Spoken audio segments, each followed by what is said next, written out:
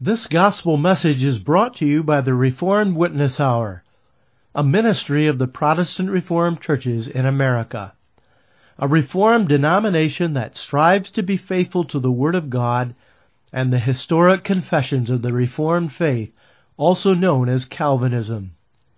In love for our great God, we proclaim the Christian faith and life that is founded on God's sovereign particular grace.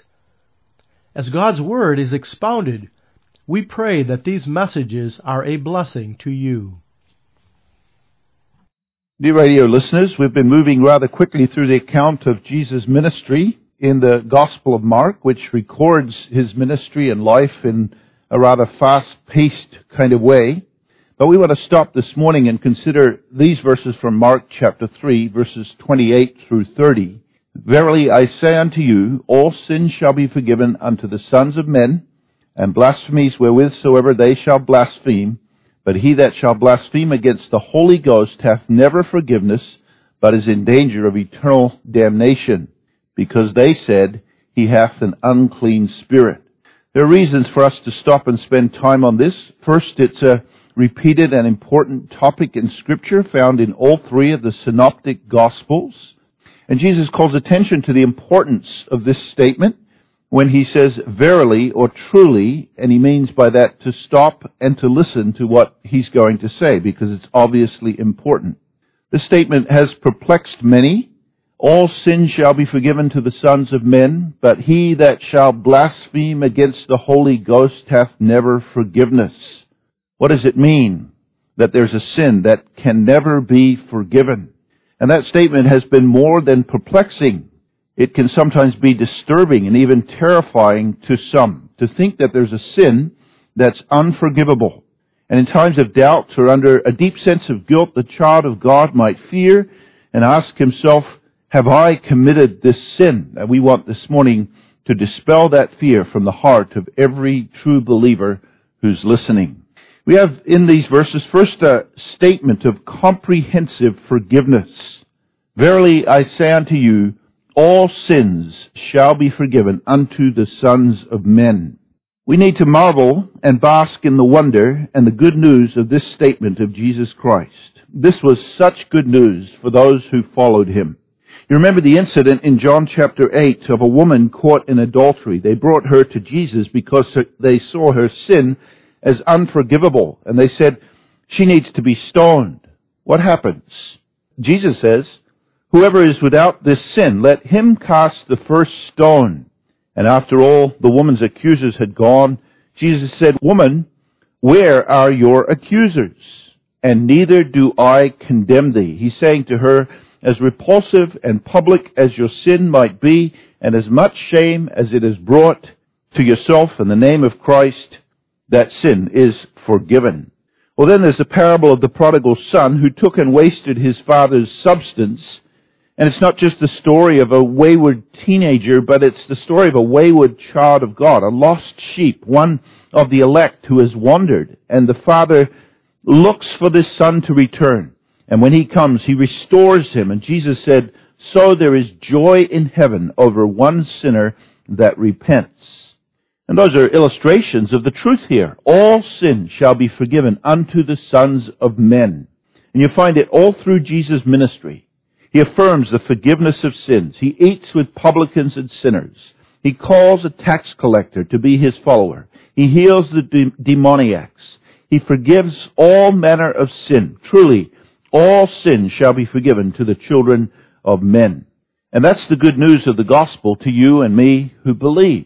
To you who are guilty but sorry, to you who are sinners but repentant, to you who have been wayward but have come back to the shepherd and bishop of your souls, all sins shall be forgiven unto the sons of men, and blasphemies wherewith they shall blaspheme. That doesn't mean what the Universalists teach, that there's no hell, and that every last sin of every last sinner is forgiven, that God wipes away all the guilt of every last person and brings them to heaven. It cannot mean that, because the Bible is clear enough that there's a judgment day and a hell to pay. And in fact, right here, Jesus speaks of a sin that is never forgiven and that brings eternal damnation. Now, what Jesus means here is that with one exception, every kind of sin is forgiven by God in Jesus Christ. And that when it comes to the elect, there is no sin so bad that Jesus cannot and did not pay the price for it. To forgive is to send far away. It is God with all His divine authority saying, I do not see the sin. It's gone. In the book of Numbers, I have not beheld iniquity in Jacob. Or in Leviticus chapter 16, on the great day of atonement, the high priest would lay his hands on the head of a goat and speak on it the sins of the people, and then lead it away into a wilderness uninhabited to be lost and forgotten. And this is what Jesus Christ has accomplished on the cross. He's paid the price. He's covered our transgressions. He's removed from God's sight all our guilt and all the shame of our sin. Child of God, do you hear that good news today? Your sins of the past, your sins of youth, your sins committed before you were converted, your sins committed as a Christian, your sins committed with your hands, sins committed with your mouth, sins committed in your mind, your sins against each of the commandments, your sins of commission, your sins of omission, your secret sins, your unknown sins, your willful and presumptuous sins, your sins of hatred toward God and the neighbor, your relationship sins, your sins of indifference and apathy towards spiritual things. With repentance, there is forgiveness. That's the good news here. All sins shall be forgiven unto the sons of men. And so Paul declared in his preaching, Acts chapter 13, verses 38 and 39, Be it known unto you, therefore, men and brethren, that through this man is preached unto you the forgiveness of sins, and by him all that believe are justified from all things. And so first, as we begin to answer this question concerning the unforgivable sin, we must see that Jesus affirms the comprehensiveness of His forgiveness, the power of His blood and cross. And He does that as a background and qualifier for His next statement. And the question about what is the unforgivable sin is mostly answered by this statement, all sins shall be forgiven. The unforgivable sin is not one particular gross sin, such as murder or adultery or suicide. Some think of those sins as unforgivable, but Jesus says every kind of sin is forgiven. The murderer, the abortionist, the adulterer, the child molester can be forgiven by God. These are not unforgivable sins. And you can see that in Scripture. Just look at the life of David, a murderer, an adulterer. He was forgiven. Read Psalm 32 and Psalm 51. We also see that this is not the denial of Christ before others or the blasphemy of Jesus and the gospel. When Jesus says, all sins shall be forgiven, He has in mind the sin of Peter, who later denied his Lord, and of Paul, who was a blasphemer of the gospel. You may have such sins in your past, but today you love God, and you have repented of your sins, and you have put your faith in Christ alone for salvation, which means you have not committed the unforgivable sin. In fact, this is not a sin that can be committed by a true Christian. Jesus says, of all those to whom He has given eternal life, they shall never perish, and no one shall pluck them out of my hand. And so the true believer cannot commit this unforgivable sin. So what is this sin? And that brings us to the perplexing statement of verse 29. But he that shall blaspheme against the Holy Ghost hath never forgiveness, but is in danger of eternal damnation. We must consider this statement in its context, especially in the context of what the scribes and Pharisees have just said about Jesus. And then we come to a pretty clear understanding of what this sin is. Jesus identifies this sin very specifically as blasphemy against the Holy Ghost. When we look at the context, and verse 30 calls us to do that, we see what this sin is. Verse 30 says, because they had said, He hath an unclean spirit. They refers back to verse 22 and the scribes. This is the second year of Jesus' ministry, and these Jewish religious leaders had been following Jesus closely from the beginning. They had heard His claims that He was the Messiah and God's Son. They had seen His miracles. More recently, they had seen his popularity. They had also felt his rebukes and been challenged by his teaching. And when Jesus speaks of the Holy Ghost here, we have to understand that he did all his work only by the power of the Holy Ghost. And these scribes and Jewish leaders were witnesses of that also. Think of his baptism and the Holy Spirit descending and the voice of God coming from heaven saying, "This is my beloved Son, hear him." Or think of the divine authority of Jesus' teaching as he understood and explained the Scriptures in a way beyond any one of these Jewish leaders. Or think of the power of his miracles that demonstrated that God himself was at work now in the ministry of Jesus. Or you can think of Jesus' own words at the beginning of his ministry in Luke chapter 4 in the synagogue in Nazareth when he read from Isaiah 61, "The Spirit of the Lord God is upon me." The public ministry of Jesus Christ was a clear demonstration of the power of God's Holy Spirit. God was working through Jesus Christ. That was clear from the response to Jesus' ministry in the repentance of so many who followed him. But now, what had the Jewish leaders said about Jesus' ministry? They could not deny the miracles. They could not deny his authority. And so this is what they had said. He has a devil, and by the prince of devils, he casts out devils. You see, what they're doing is attributing the work of the Holy Spirit in the ministry of Jesus Christ, especially the clear teaching and convicting ministry of the Holy Spirit through Jesus' work and teaching, and the witness of the Holy Spirit to the truth that this was indeed God's Son in the flesh. They're saying about all that is the devil's work. And they try to discredit Jesus by saying that what he was doing had its source in hell. But then this too, their rejection of the work of the Holy Spirit was ongoing and deliberate. This was a sin into which they grew. And as they followed Jesus in his ministry, it became more and more clear who he was. And the more clearly they saw who he was, the more hardened they became against him. And the more they blasphemed him and worked against him. So with that context in view, we can say this, that the unforgivable sin, the sin of blasphemy against the Holy Spirit, is the willful, ongoing rejection of the Spirit's clear witness regarding the truth of Jesus Christ, of who he is, and of why he has come. Another passage that we should look at to help us understand this idea of the unforgivable sin is Hebrews chapter 6, beginning at verse 4. It is impossible for those who were once enlightened and have tasted of the heavenly gift and were made partakers of the Holy Ghost and have tasted the good word of God and the powers of the world to come, if they shall fall away, to renew them again unto repentance, seeing they crucify to themselves the Son of God afresh and put him to an open shame. The situation which is addressed by the epistle to the Hebrews was similar to what Jesus addresses in the gospel. The people to whom this book was written were Jewish people who had become Christians, who had joined themselves to the New Testament church, who had acknowledged that Jesus Christ was the Messiah and the fulfillment of Old Testament prophecies.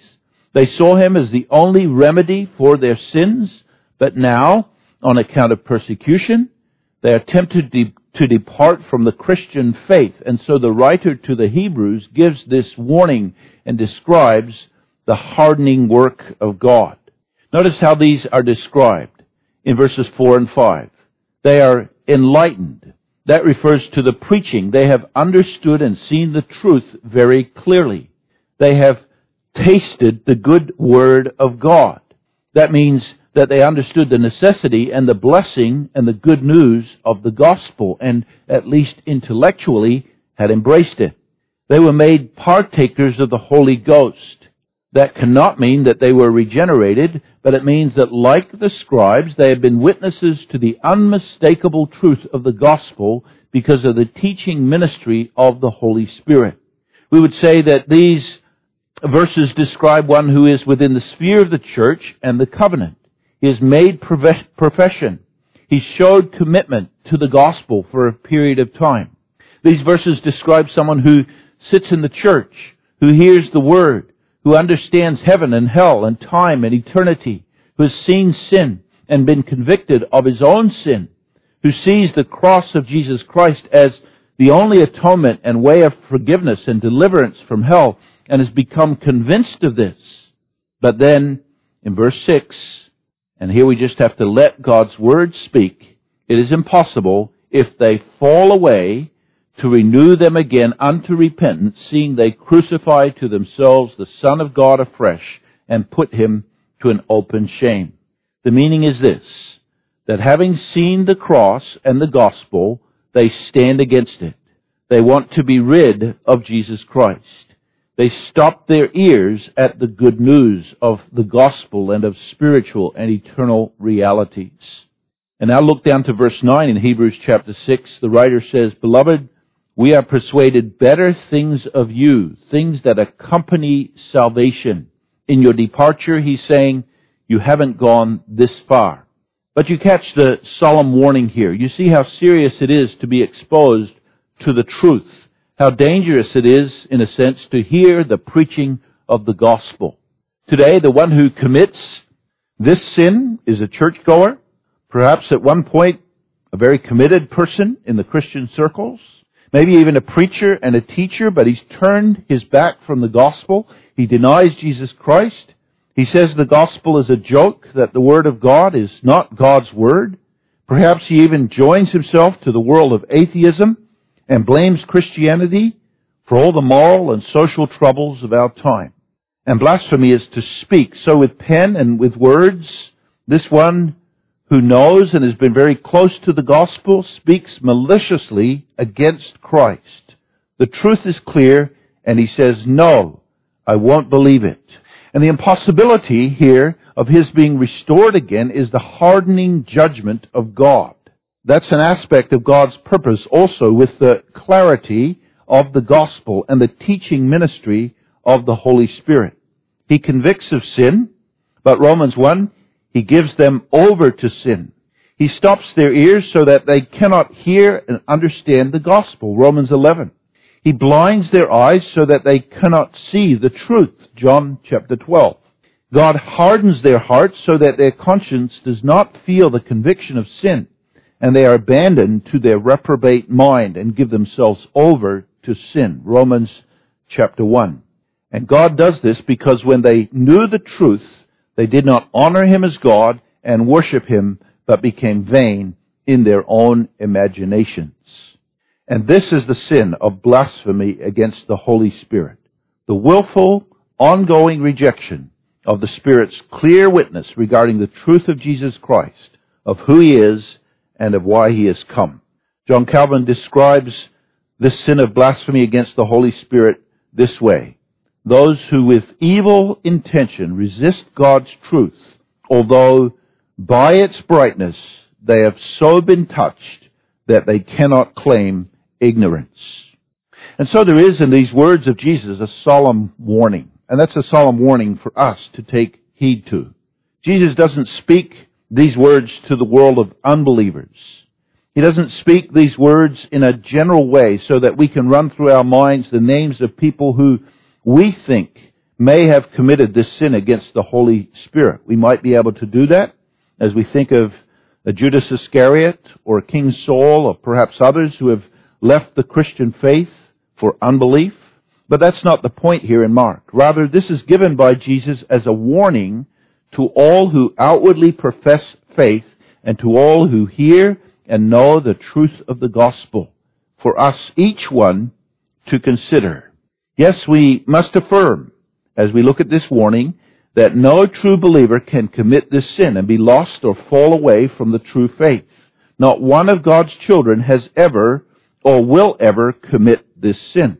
It has been wisely said that if you're anxious that you've committed this sin, that very fear is itself an evidence that you haven't committed this sin, because such blasphemy is always accompanied by a complete indifference toward losing your soul. It's the believer who is troubled in conscience, who longs for heaven, who seeks God's fellowship, whereas the blasphemer of the Holy Spirit says something like this: if God wants to send me to hell, he can do that, because I don't want God anyway. But there's another stronger reason that we must say that the child of God can never commit this sin, and that's the preserving grace of God. Humanly speaking, and left to myself, I am certainly capable of this sin. But this is not a sin that God will allow His people to fall into. He keeps them from this sin. He may sometimes allow us to fall into sin and to backslide, but we will never fall from His grace. And that's because of God's eternal choice in election of His own, and His giving of them to Christ, and the death of Jesus Christ for them, which has secured their salvation. And so they will be preserved, and they will persevere. It's important for us to keep in our minds other passages of Scripture for the times when the doubt comes into our mind. Of course, the devil wants every one of us to think that we have committed this unforgivable sin. And he wants to lie to our consciences and steal our assurance. So these passages of Scripture are important for us to know and even to write down and memorize so that when times of doubt come, we may stand strong. Philippians chapter 1, verse 6. Being confident of this very thing, that He which has begun a good work in you will perform it until the day of Jesus Christ. 1 Peter 1, verse 5. Who are kept by the power of God through faith unto salvation, ready to be revealed in the last time. Romans 8, verse 35 and 38 and 39. Who shall separate us from the love of Christ? I am persuaded that neither death, nor life, nor angels, nor principalities, nor powers, nor things present, nor things to come, nor height, nor depth, nor any other creature shall be able to separate us from the love of God, which is in Christ Jesus our Lord. John 10, verses 27 through 29. My sheep hear my voice, and I know them, and they follow me, and I give unto them eternal life, and they shall never perish, neither shall any man pluck them out of my hand. My Father which gave them me is greater than all, and no man is able to pluck them out of my Father's hand. But at the same time, there is a warning here. Can I commit this sin? Well, humanly speaking, and left to myself, of course I can, and that's why we need the warning. And that's how it comes here in the passage to the scribes as well, as a warning. You notice that Jesus doesn't say here directly to these, you have committed this sin. And we know that there were yet a number of the Jewish leaders, the Pharisees, the priests, the scribes, who were later converted, who never committed this sin. Think, for example, of the Apostle Paul. And so the warning is something not to think of as a warning for others, but a warning for us to take personally. To all who have some knowledge of the true gospel and who have tasted something of the heavenly gifts, who know the reality of their own sin, and to whom it is very clear that Jesus is the only way of salvation, the warning comes to take those things to heart, not to harden yourself against them, not to trust, as the Pharisees did, in your religion or your practice, but to mortify sin and to walk in the Spirit, to walk with godliness and humility, especially where the Spirit makes plain the truth of Jesus Christ. And that's the way the warning in Hebrews chapter 6 ends as well, in verses 9 through 12. But beloved, we are persuaded better things of you and things that accompany salvation, though we thus speak. And then this, for God is not unrighteous to forget your work and labor of love, which ye have showed toward His name, in that ye have ministered to the saints, and do minister. And we desire that every one of you do show the same diligence to the full assurance of hope unto the end, that ye be not slothful, but followers of them who through faith and patience inherit the promises.